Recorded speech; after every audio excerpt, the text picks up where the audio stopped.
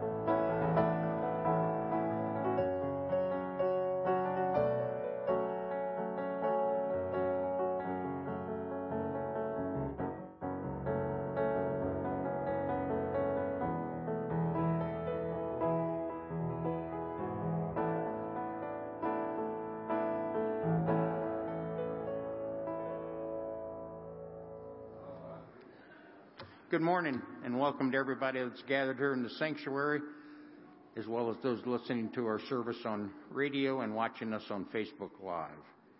Anyone who is able, would you please rise and join me in our call to worship this morning? This morning is taken from Psalm 1. Follow along with me. Blessed is the one who does not walk in step with the wicked, or stand in the way that sinners take, or sit in the company of mockers, but whose delight is in the law of the Lord, and who meditates on his law day and night.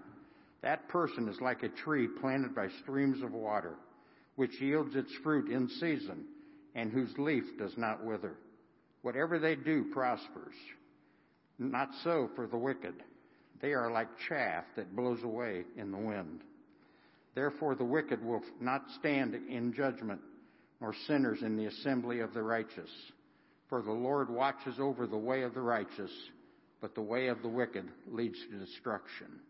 Please remain standing for opening praise songs. The Battle Belongs and 10,000 Reasons.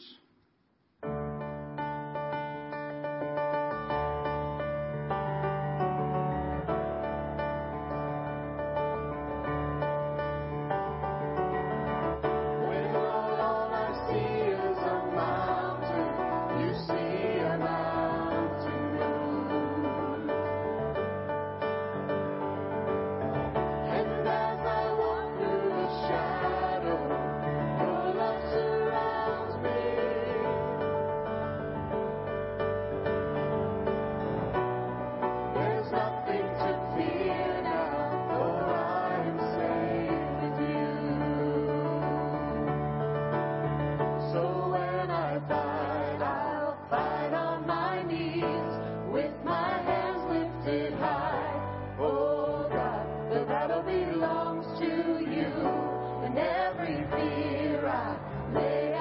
your feet. I'll sing through the night. Oh God, the battle belongs to you.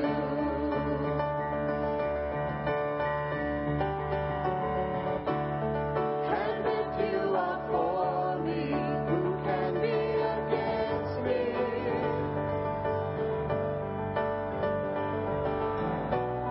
For Jesus, there's nothing impossible for you. When all I see are the ashes, you see the beauty.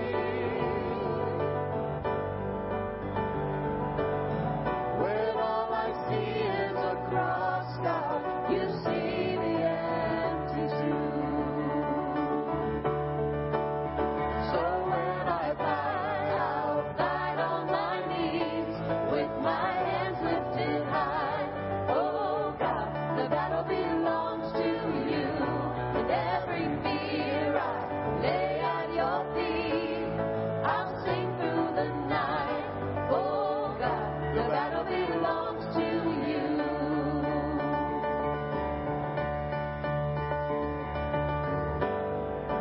Almighty fortress, you go before us. Nothing can stand against the power of our God. You shine in the shadows, you win every battle. Nothing can stand against the power of our God.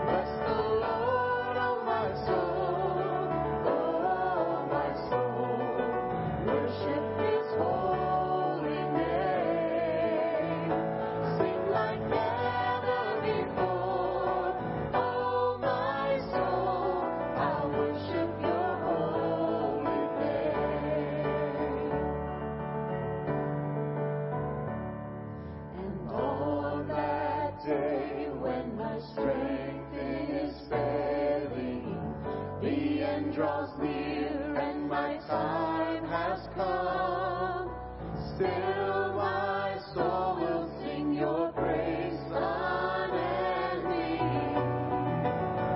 10,000 years and then forevermore.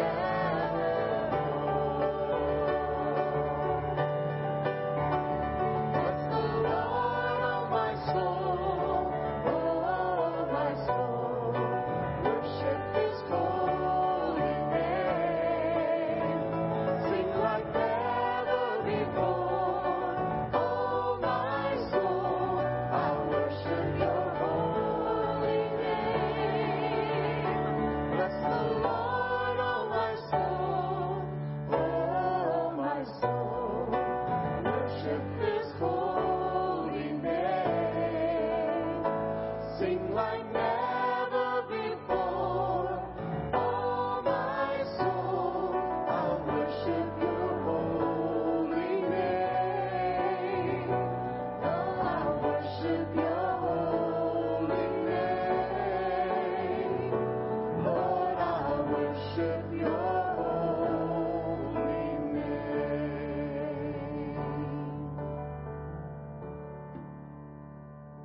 This time, we'll invite the kids forward for children's chat.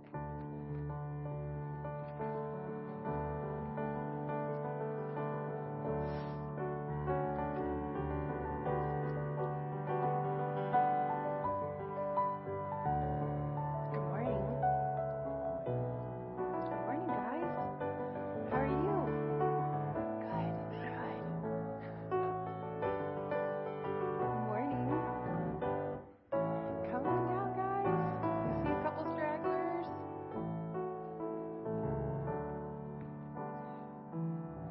All right. Good morning. Is anybody awake? Good morning. That's a little bit better. I think you're a little sleepy this morning, right? Okay, so I'm going on a trip, and I need your help because I don't know if I've packed everything that I need, okay? So I'm thinking I'm going on a beach vacation, and I have my bag with me here. So let's see. I have my phone, so I can take pictures. That's good, right? See, I have toiletries. Need those. Sandals, because going to the beach, obviously. A hairbrush. Let's see. A book, in case, you want to read on the beach. That's the best place to read. My wallet. Some money, right? And a sweatshirt. What else am I forgetting? Am I forgetting something else? What am I forgetting? Clothes. Oh, my goodness. Okay, I got to add that to my list. What else am I forgetting? I'm going to the beach. What might I need? Swimsuit, maybe a towel. Okay, well, I think I need to go home and repack this because there's not a lot of beach stuff in there, is there? So, so you thought of all the stuff that I forgot, right? What kind of things do you take on vacation? Food, yes. Always need snacks. Lots of snacks. You're what? Yep. What else? Clothes, a water bottle. Does anybody try to stuff their bag full of toys? No. Never? No? Well, I don't know about you, but I'm an overpacker. When I was your age, I would try to stuff as many toys as I could in my suitcase, and now I just fill my suitcase with a lot of other stuff. But, the Bible tells us that Jesus, when he sent 72 people out, he sent them out in pairs, and do you know what he told them to take? Nothing. He said, go into other towns and take nothing with you. So, all this stuff that I just packed, Jesus would have said, nope, leave that at home. Why do you think he did that? It's kind of weird. You're going into someone else's house. You might stay the night somewhere and you have nothing. What do you think, Luke? Yeah, he doesn't want to lose them. I think also it's because we don't really need that stuff, right? Jesus is like, all you need is to go and share all about me with people. You don't need shoes. I'll provide for those. I'll provide what you need for all of that. He just told them to go and to tell people about him. It kind of reminds me of Paul. Paul used to go and he traveled all around the world and did all these missionary journeys, right? And he would go into towns and he would tell people about Jesus. And, when he told people about Jesus, some people would accept Jesus into their hearts, right, and start a whole new life with Jesus, and it was really exciting, and some people didn't. But Paul was faithful to tell people about Jesus no matter what, because that's our job, right? Our job is to tell people about Jesus. Is it up to us how they respond? No. All we have to do is tell. And we leave the rest up to Jesus, right? So, this week, I want to challenge you guys. You guys maybe have some friends or some family members that don't know about Jesus or haven't heard about Jesus. And what's your job? To tell people about Jesus, right? So that's what I want you to do. I want you to think of one person this week that you could tell about Jesus, okay? And then I don't want you to just think about it. I want you to actually do it, okay? So think about that person, pray about it, and then go and tell people about Jesus. And the rest is up to him. Whether they accept it or not is totally up to him, but at least you did your job. Hi. All right, let's pray. Heavenly Father, I thank you for these kids. Lord, I thank you that you just tell us to go and to tell people about you and leave the rest up to you. Lord, I pray this week that as we tell our friends and our family about you, that you would soften hearts and minds for people to accept you and to start a relationship with you. Lord, we love you and we thank you for all that you are and all that you do. Amen. Thanks, kids. Thanks, Pastor Tori. Kids, you guys can head back to your seats. I have a couple other announcements I want to share with you before we collect the offering this morning. After church today, the New Knoxville United Methodist Church Youth Group is doing a bake sale and car wash to raise money for their youth missions this coming up summer. And there's actually going to be a table of baked goods right outside the parking lot door of our church this morning. So after the service today, if you got a hankering for some brownies or something delicious like that for breakfast, I invite you to head out the parking lot door. They're going to have a table set up there, and the proceeds for that bake sale are going to go to support their youth activities this coming up summer. I think it's a great way for us as the churches in the community to support one another and to encourage one another in what we're doing. So I want to invite you to participate in that. Also, next week, October 30th, Pastor Tori's going to be filling the pulpit for me. I'm excited to have her continue her series on the armor of God. So I want to invite you all to come next Sunday and hear about the shield of faith, correct? Right? Hear about how we can use the shield of faith and what that means for us on a personal level. So thank you, Pastor Tori, for filling in next week. Looking forward to that. And then also just want to make an announcement you saw in your bulletin. We are excited to have Beth Butcher as our new choir director. Consistory approved her hiring this past week. We're very excited for that. That also means that choir practice will be resuming again this week. So vocal choir will meet at 7:30 p.m. on Wednesday night here in the sanctuary. And all choir members and additional choir members are welcome to join us. If you're interested in choir, this is a great time to check it out and test the waters. We'd love to have you do that. So we're very much looking forward to that and having choir back a part of our services again. With that being said, I want to invite the deacons to come forward. Our offering this morning is to support Wayne Lunsford with Wycliffe Bible Translators. And so the offering will be to support them, and the praise team is going to be leading us in the song, Thy Word. Thy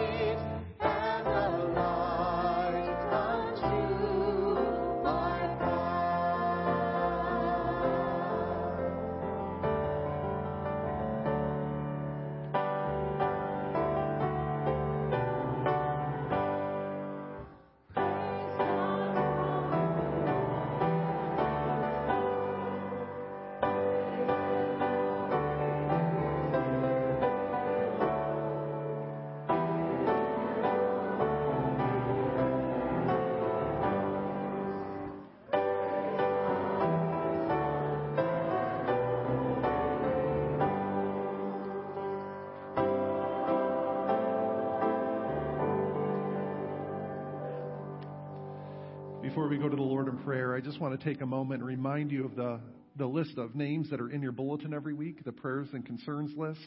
What a great opportunity for us as God's people, as brothers and sisters in Christ, to be lifting one another up.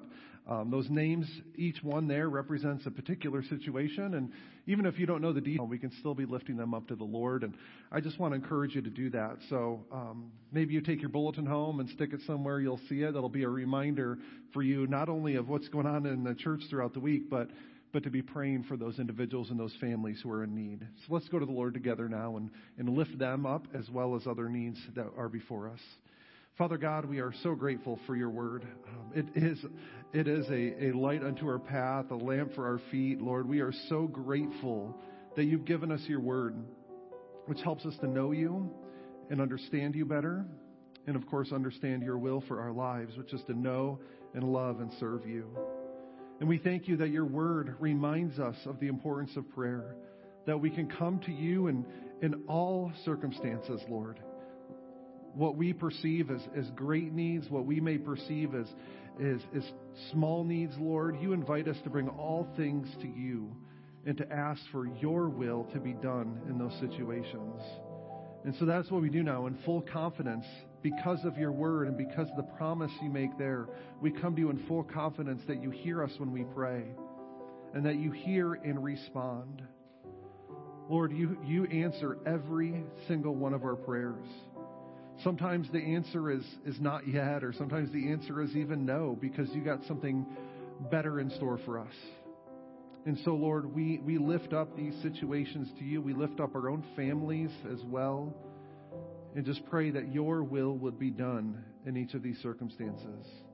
And Lord, we trust, we believe, we have faith that your will is what's best for us.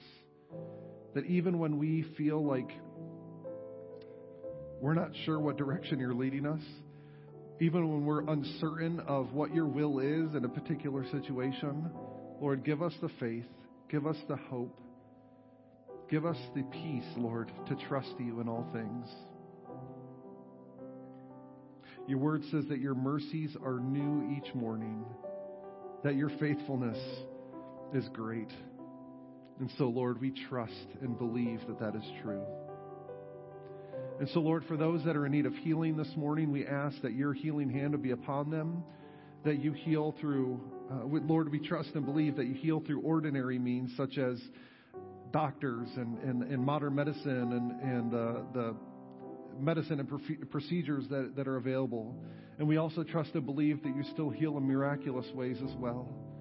And so for each person on the list, and maybe even the concerns we carry in with us this morning, for those that are in need of healing, we ask, Lord, that they would be healed according to your will. Lord, for those that are in need, Lord, we know that there's plenty of need here in this community, around this nation, in this world, Lord. Those that are in need of their daily bread, we ask that you would provide it for them. And Lord, where we can be of assistance to people as a church or as individuals, help us to do that. Lord, help us to be the answer to their prayers. Help us to be your hands and feet, helping those who are in need. Lord, we believe that you bless us so that we may be a blessing to others. Help us to live that out in our own lives. And Lord, we also ask for guidance and wisdom for those who are struggling, whether it's decisions that need to be made or just how to handle a particular relationship or situation. Lord, we ask for your Spirit to guide those in those particular situations. Lord, your Spirit is a spirit of wisdom, a spirit of peace, a spirit of comfort. And so we ask that your Spirit would work in and through those situations to bring reconciliation, to bring healing, to bring for wise decisions. We just ask all these things to be done according to your will. Lord, we also pray for those in authority over us as your word calls us to do. And so at this time we pray for our national leadership. We pray for our president, the Congress, the Supreme Court, and other elected and appointed officials. May they make good and wise decisions that are in line with your word, Lord. And may they each as individuals have hunger and thirst after your righteousness. And may they be satisfied. Lord, we also pray for this church and this place. We thank you for our Sunday school program. We think especially of the teachers, Lord, that teach our children and youth as well as our adults. We just thank you for people that set aside time to share your word and share your gospel with those who are eager and desire to hear it. And so we thank you for our Sunday school program, our Bible studies, confirmation class, and all those that are involved in making that happen and helping to make disciples, helping to make your disciples, Lord. We thank you for that. We pray all these things in the name of Jesus, who taught us to pray, saying, Our Father, who art in heaven, hallowed be thy name. Thy kingdom come, thy will be done, on earth as it is in heaven. Give us this day our daily bread, and forgive us our debts as we forgive our debtors. And lead us not into temptation, but deliver us from evil. For thine is the kingdom, the power, and the glory forever. Amen. And you may be seated. Our scripture reading today comes from Acts chapter 17. We're going to be reading verses 10 through 15. If you have your own Bible, I encourage you to open there and follow along, or one of the pew Bibles that's provided for you. The words are also in your bulletin. Again, that's Acts chapter 17, beginning in verse 10. As soon as it was night, the believers sent Paul and Silas away to Berea. On arriving there, they went to the Jewish synagogue. Now the Berean Jews were of more noble character than those in Thessalonica, for they received the message with great eagerness and examined the Scriptures every day to see if what Paul said was true. As a result, many of them believed, as did also a number of prominent Greek women and many Greek men. But when the Jews in Thessalonica learned that Paul was preaching the word of God in Berea, some of them went there too, agitating the crowds and stirring them up. The believers immediately sent Paul to the coast, but Silas and Timothy stayed at Berea. Those who escorted Paul brought him to Athens, and then left him with instructions for Silas and Timothy to join them as soon as possible. This is the word of the Lord. Let's pray again. Father God, we are grateful for your word, and we are grateful that we have an opportunity to hear it read and preached this morning. We ask, Holy Spirit, that you would open our hearts and minds to what you have to say to us today. And we ask, Holy Spirit, that you give me words to speak, words that are honoring and pleasing to you. May the words of my mouth and meditations of my heart be honoring and pleasing to you, be pleasing in your sight, O Lord, my rock and my redeemer. We pray these things in Christ's name. Amen. I don't know about you guys, but I'm always eager to receive gifts, right? I mean, it's just exciting to receive something new. In particular, two of the things that I love to receive the most, and Allie will probably attest to this well to you, are one of the things is books. I love books. I have a whole stack of books that I haven't read because I don't have time to read them, because I always get new books to add to the stack there. There's just love, that Amazon package shows up on your door and you get to open it up and flip through the pages. It's an exciting thing, and I always want to add to my collection, even though I know I don't have time to catch up on the books that I already have. And then also, this is maybe a little sillier, but I always love getting new devices. You get a new phone or something, and you get to peel the plastic off of the screen for the first time. There's just something satisfying about opening up a new device and being able to peel that plastic off and turn it on for the first time. Whatever your favorite thing to receive is, whenever that opportunity comes up, you're eager. Yeah, there's an anticipation, there's an excitement to receive that once again. I saw a video some years ago of these Christians in, I believe it was China, but I might be mistaken on that. It was very difficult to get God's word in their own language, right? And in a place like China, for a long time, it was illegal to bring Bibles in, right, and to share Bibles with people. And so many times these missionaries had to smuggle Bibles into the country, and they bring them in these crates, and then they would distribute them to people who wanted a Bible of their own. And I saw this video of this crate being opened, and people were so excited to receive God's word. They were literally like crawling over top of each other just so they could get one of their own. They'd open it up, and they were like hugging, almost weeping with joy and excitement to have received God's word, to have a copy of it for their own. I've heard of pastors in places like that literally just had piecemeal Bibles. They might have had the Gospel of John or Genesis or the book of Romans. They just had pieces of Scripture that they had acquired over the years, but that's all that they had. But what they had, they cherished, right? It was a joy for them to receive God's Word. And I couldn't help when I saw that video to think that the joy that they expressed, the joy that they felt receiving God's Word, put our indifference to shame. I mean, how often are we indifferent? I'm thinking of American Christians in particular. How indifferent are we to God's Word at times? I read once that the average American home has 7 Bibles in it. Most of them probably collecting dust on a bookshelf.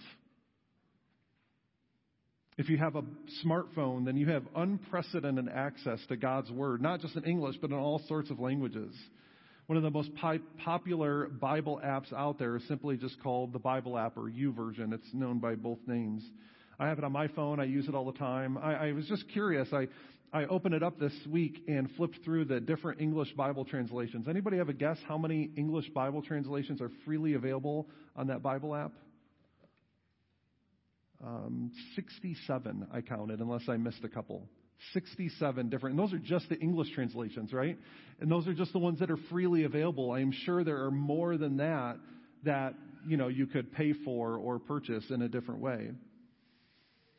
We have unprecedented access to God's Word today, and yet so many of us take it for granted. We are indifferent to God's Word.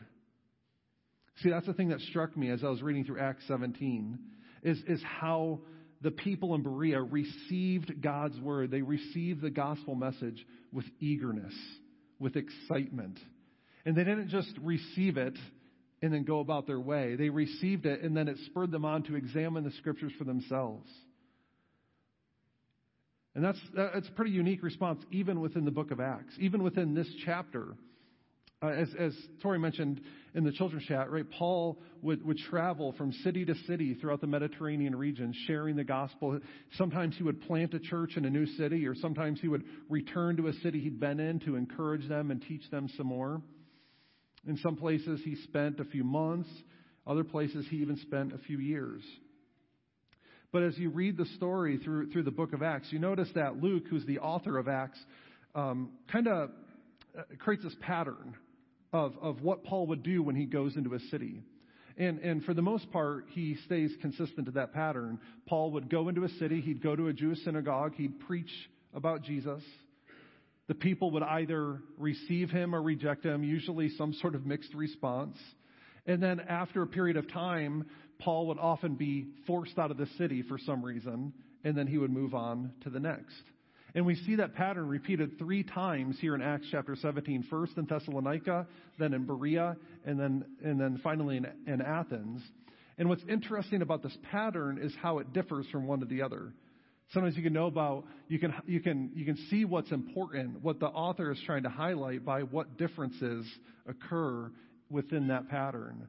And so in Thessalonica, Paul's gospel message was met with opposition. Yes, there were some who believed, but there was a large group within Thessalonica that stirred up trouble for Paul. And that's why he had to leave in the middle of the night. In fact, the passage we read here in verse 10 picks up that story right in the middle. As soon as it was night, the believers sent Paul and Silas away. They had to leave Thessalonica in the middle of the night in order to ensure their safety. The people of Athens, on the other side of the chapter, received the gospel message with curiosity. They heard Paul speaking about this resurrection, and they wanted to hear more about it. And so they invited him to share, and that's where you get this great message at the end of the chapter of Paul at Mars Hill speaking to the Greek philosophers and quoting even their own poets in the statue to an unknown God. And so in Thessalonica, Paul's message is met with opposition. In Athens, it's met with curiosity. And in Berea, it's met with eagerness. But it's important to note that even in the places it's met with opposition, there's some who still believed. God's word never returns to him void. That even in the most difficult circumstances Paul faced, the gospel message still had an impact. But what I want to focus on today is how the Berean church responded. And I titled today's message, An Eager Church, because Berea was eager to receive the gospel message. They were eager to receive what Paul had to say about Jesus.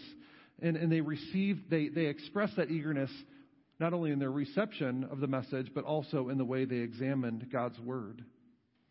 And so I want to look at both sides of that. Their eagerness to receive God's word as well as their response in examining it. And so, and what we can learn from that as well. And so first we need to be eager to receive God's word.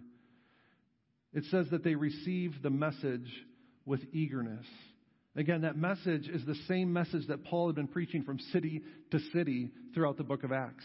In fact, if you look back at what Paul spoke about in Thessalonica at the beginning of the chapter, you can see the message spelled out for us. Again, if you have your Bible with you, I encourage you to open to Acts chapter 17, because in beginning of verse 2, we see what that message was. It says, as was his custom, Paul went into the synagogue. Again, this is in Thessalonica. And on 3 Sabbath days, he reasoned with them from the Scriptures, explaining and proving that the Messiah had to suffer and rise from the dead. This Jesus I am proclaiming to you is the Messiah, he said. So there's the gospel message in a nutshell, that Jesus is the Messiah and that he had to suffer and die and rise again according to the Scriptures. That's the message that Paul preached from city to city, and that's the message that we still believe to this day. It's important for us as believers to be able to clearly define the gospel message. Right? The gospel is that Jesus died for our sins and he rose again on the third day so that our sins could be forgiven and that we may receive eternal life by believing in his name. Right? We need to make sure we're clear on that as believers, because there's a whole lot of confusion in the world about what the gospel is and how we can be saved. It's not about our good works. It's not about belonging to certain, political or social or economic parties, right? It's not about doing certain things to check off a list. No, the gospel is that Jesus died and rose again, and that we can be saved not because of ourselves, but because of him.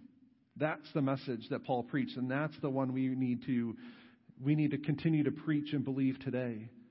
We need to clearly define the gospel so we don't fall for a counterfeit.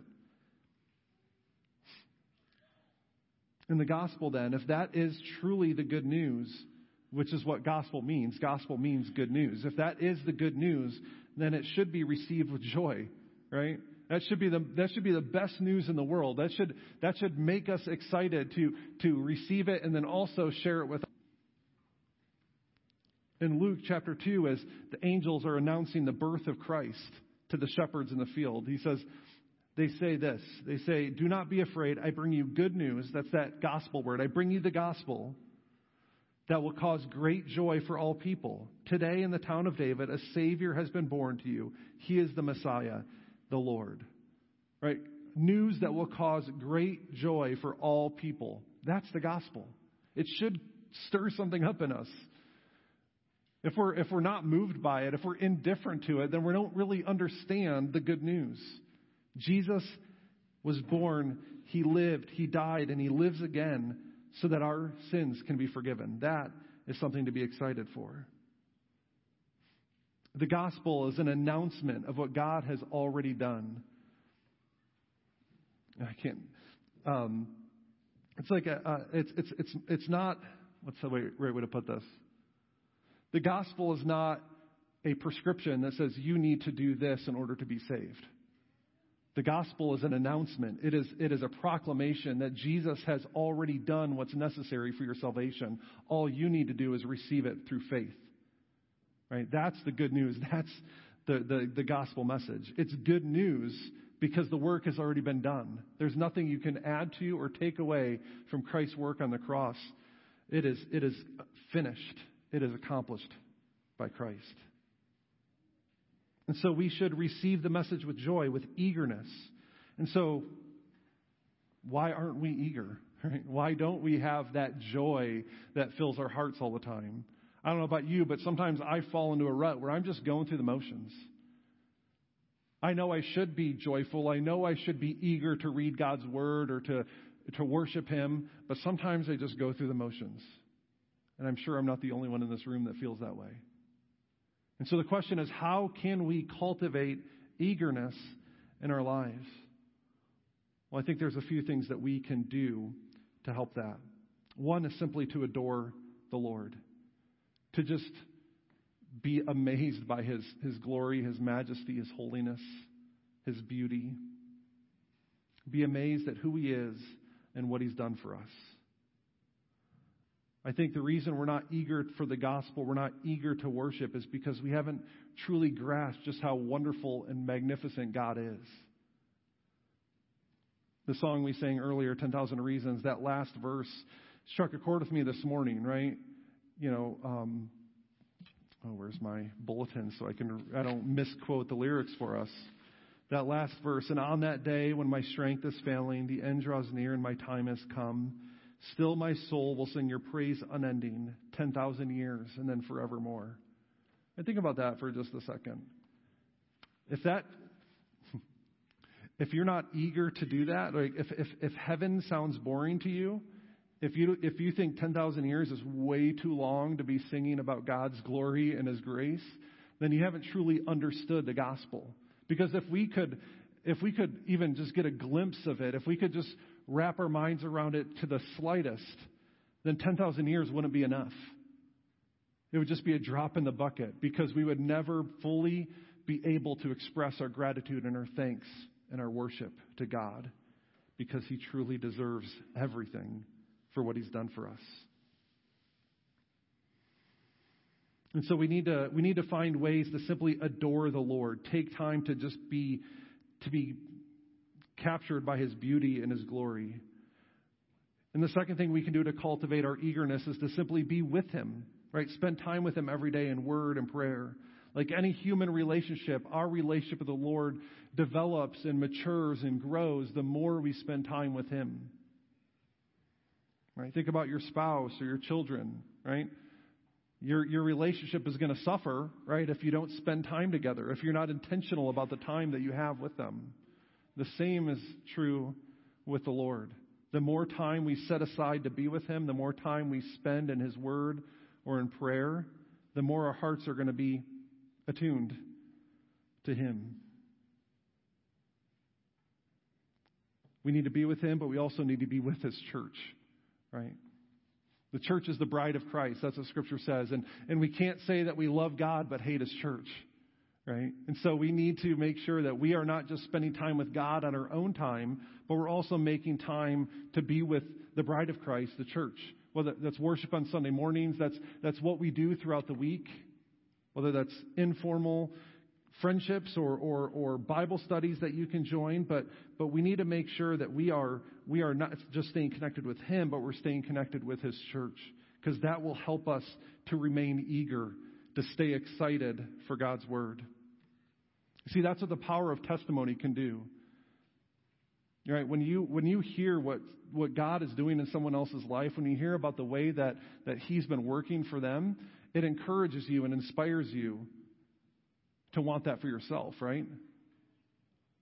Last November we had one of our praise and prayer nights focused on testimonies, and we had a few individuals share what God had been doing in their life, and that was powerful, right? Because we heard from people about what God had been doing in their life, and I was encouraged by that, because I wanted something like that in my own life too. I wanted God to be working in my life the way that He had been working in theirs, and so that made me eager to spend more time with the Lord. And the last thing before we move on, we want to adore the Lord. We want to be with Him and His church.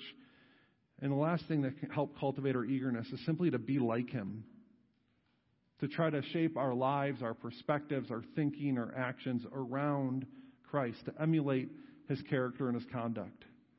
The more we're able to emulate Christ in our lives, the more we're able to do that, the more eager we will be to continue down that path. It's like John the Baptist when he said, "I must decrease and He must increase." We want that same prayer for our own lives, to see more of Christ shining through us. See, eagerness is a matter of the heart.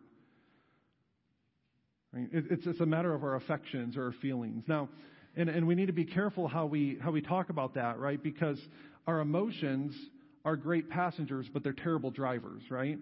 Our emotions can change from day to day. They can be fickle. And so if we base our faith, if we base our perspective of God on our emotions, that can change from day to day.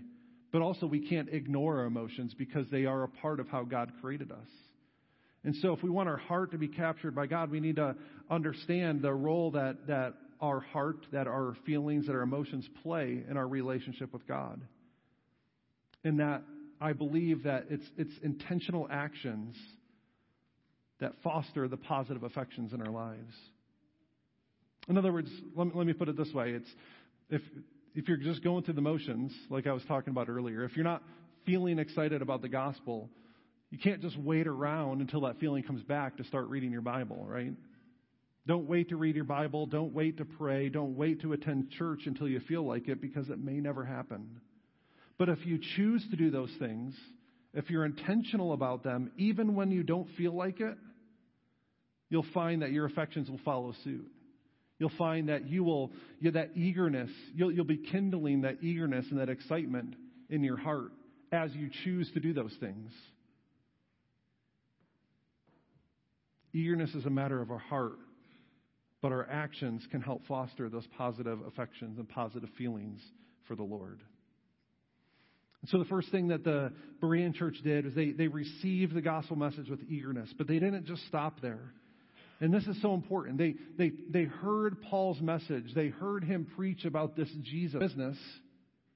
They examined the scriptures for themselves so that they too could understand and trust in Christ as Savior and Lord. Following Jesus is more than just a matter of the heart. It involves our heads as well.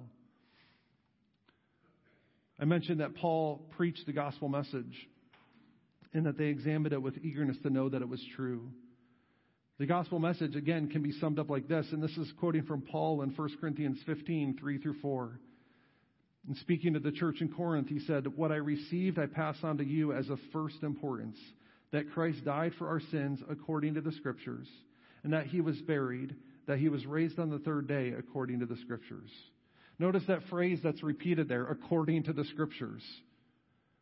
What did Paul do in Thessalonica in the beginning of chapter 17? He reasoned with them from the Scriptures. What did the Berean church do when they heard the message of the gospel? They went to the Scriptures to verify that what they heard was true. Of course, the Scriptures in this case was not the New Testament as we have it. There weren't, they didn't have the New Testament in the way that we do now, but they had what we would refer to as the Old Testament, the Hebrew Bible or the Septuagint. And it was in those scriptures, in the Old Testament, that the foundation is laid for understanding who Jesus was, what he did. Right? The Old Testament foreshadows the life, the death, the resurrection of Jesus, because Jesus is the culmination of God's salvation history. What God had been doing since the earliest words of Scripture, from those beginning pages in Genesis, God was working towards saving his people. And that salvation was always going to culminate in the person and the work of Christ. Ephesians 1 says that God chose us in Christ before the foundations of the world. Right? Even before sin entered the picture, God knew that we would need a Savior. And Jesus is that Savior that we need. So even in the Old Testament, we see the salvation. We see the message of Christ being laid out for us. And so it was scriptures that they went to help understand the gospel message. If you want to think about it, essentially what they were doing was they were fact-checking them in real time, right? And that's so important for us to do. In today's world, we need to be able to fact-check what we hear from the pulpit, from social media, from our friends and family, right? We need to be able to not just take people's word for it, but be able to go to the source, go to scriptures for ourselves so that we can know and understand it in a real way. You can't always believe someone when they say the Bible says. Here's a few examples for you. Common phrases. A penny saved is a penny earned. An ounce of prevention is worth a pound of care. And this is a good one. Fish and visitors both stink after 3 days, right? Now, those words of wisdom may sound biblical, right? But they're not. All three of those are actually quotes of Benjamin Franklin from Poor Richard's Almanac, written in the 1700s. Or here's one that I often hear associated with Scripture. Give a man a fish, he'll eat for a day. Teach a man to fish, he'll eat for a lifetime. It's pretty solid advice, right? Words of wisdom. Not biblical, unfortunately. That's from the Chinese philosopher Lao Tzu, the founder of Taoism, a Chinese philosophy or religion. So we can't just take people's words for it. Things that may sound biblical or even have a ring of truth to them aren't necessarily from Scripture. And so we need to make sure that we know God's Word for ourselves. We examine Scripture for ourselves so that we don't fall victim to misinformed statements or beliefs. That's why I think it's so important for us to bring our Bibles to church and be able to follow along, right? When I quoted 1 Corinthians 15 a few moments ago, I hope somebody here opened their Bible and flipped over there to make sure that what I read was actually from 1 Corinthians 15, right? I can stand up here and say all day long, this is this, and this quote is from the book of Exodus. But you need to make sure, don't just take my word for it. I'm not going to intentionally mislead you, but don't just take my word for it. Look it up for yourself. Examine the Scriptures. Read what it says so that you don't just take my word for it, but you back it up by reading it for yourself. Again, that's the precedent that's set for us in Scripture. Jesus and the disciples, on that first Easter Sunday, when Jesus met the disciples on the Emmaus Road and then later met with them in the upper room, when he was explaining in Luke 24 what had happened, he went to the Scriptures to explain everything that had happened. When Philip met with the Ethiopian eunuch in Acts chapter 8, the eunuch was reading from the prophet Isaiah, and Philip said, beginning with that passage, he then explained about the gospel of Christ. And then, of course, Paul and the Thessalonians at the beginning of Acts chapter 17, he reasoned with them from the Scriptures. That's the precedent that's up before us, is that we go to the Scriptures. We follow along with what it says. We trust what it says so that we can know that for ourselves. We don't just take people's word for it. God gave us a mind, and we should use it to know and glorify Him. This is important because, as I've already alluded to, right, there's a lot of misinformation in the world today, whether it's matters of faith and otherwise. But when it comes to faith, there's a secular world out there, outside the church, that is increasingly anti-Christian in its beliefs and its philosophies and the way that it says that we should live our lives. And there's even false teaching within the church that increasingly distorts the gospel. And so we need to make sure that what we believe and what we teach is true and is the gospel. For example, and this is not a new phenomenon, right? This is something that has been happening from the earliest days of the church. In 2 Timothy chapter 4, verses 1 through 5, Paul says this: in the presence of God and of Christ Jesus, who will judge the living and the dead, and in view of His appearing in His kingdom, I give you this charge: preach the word. Again, preach the word. Be prepared in season and out of season, correct, rebuke, and encourage with great patience and careful instruction. For the time will come when people will not put up with sound doctrine. Instead, to suit their own desires, they will gather around them a great number of teachers to say what their itching ears want to hear. They'll turn their ears away from the truth and turn aside to myths. But you, keep your head in all situations, endure hardship, do the work of the evangelist, discharge all the duties of your ministry. I love that phrase. They will surround themselves with people who will tell them what their itching ears want to hear, right? I mean, that sums up social media to a T, doesn't it? I mean, we follow people, we are in our own little echo chambers, and we just reinforce what we believe. We just want to surround ourselves with people that will tell our itching ears what we want to hear. That's why it's so important to receive the gospel with eagerness, but also to examine the Scriptures for ourselves so that we don't fall for false teaching, we don't fall for the direction that the world is going, but we stay grounded in Scripture and grounded in a relationship with Christ. So in closing, I just want to remind you how you can examine the Scriptures for yourselves. It involves both our head and our heart. First and last, it needs to begin with prayer. right? As we study the Scriptures for ourselves, we need to make sure that our heart and our mind is in the right place, right? We need to make sure we're not just using our own reason, because God gave us our minds, but our mind can be fallible. It's affected by sin in the world, and so we need to ask the Holy Spirit to help us rightly understand and apply God's Word. So whenever we pick up this Bible, right, whenever we read Scripture, we want to pray and ask the Holy Spirit to illuminate our minds and our heart rightly to our lives. It needs to begin and end with that prayer. But then there's 3 steps we can take that will help us understand God's Word better for ourselves. We need to read, we need to reflect, and we need to respond to God's Word. When we read God's Word, we ask what's happening in this passage. We can read a section from the Gospels and look at a story of what Jesus did. So we want to read through it and just jot down, right, ideas that are taking place and events that are happening. All right, look up unfamiliar words and try to understand kind of the main point of the passage, right? We just read through it and say, all right, this is what's going on in the passage. But when we read through it, we don't want to just stop at those kind of surface level questions and understandings. We also want to reflect on the passage. So we read and then we reflect. And when we do that, we ask, what does this passage mean? That's an important step to take, not just thinking about what Jesus did or what Paul was teaching or what Moses did in the Old Testament, but asking, what does this passage teach us about God? And one of the best tools that you can have at your disposal for that are the study Bible notes in a Bible. Many of you, I know, have study Bibles. You got Scripture on top, you got the study notes on the bottom, and that is a valuable resource to help you understand what those passages mean and what it teaches you about God. And finally, after reading and reflecting, you want to respond. Don't just leave it there, but ask, what does this passage mean for me? How can I apply this passage and the truth that I just read to my life? Right? We don't want to be like James says in James chapter 1, we don't want to be like that person who looks in the mirror and goes away unchanged and forgets what they look like.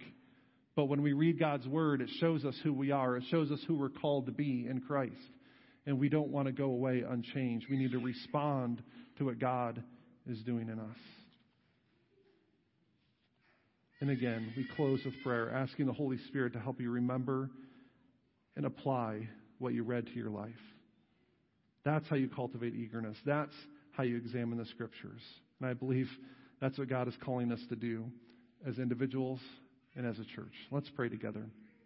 Father God, I thank you for your word. And I thank you that and I just pray, Lord, that you would give us an eagerness. Give us a desire to know you, and give us a desire to know your word. Because, Lord, that's the way you've chosen to reveal yourself, and that's the way you've made yourself known. And so I ask, Lord, that you would give us that eagerness, that desire to know you. And, Lord, give us that desire to examine your word for ourselves. We pray these things in Christ's name. Amen. So we close our service today. I invite you to stand with us as we sing number 275, How Firm a Foundation.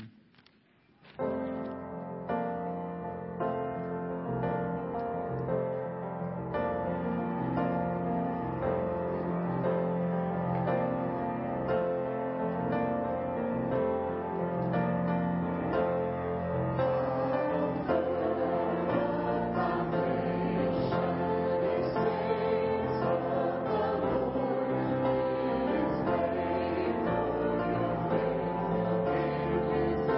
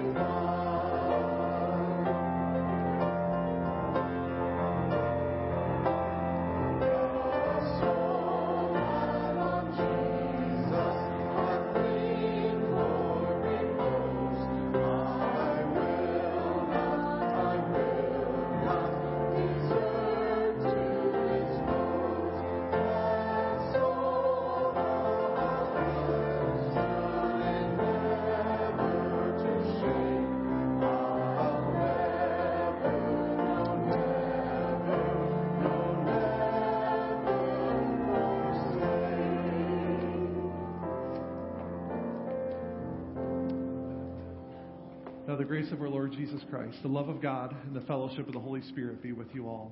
Amen. You may go in peace.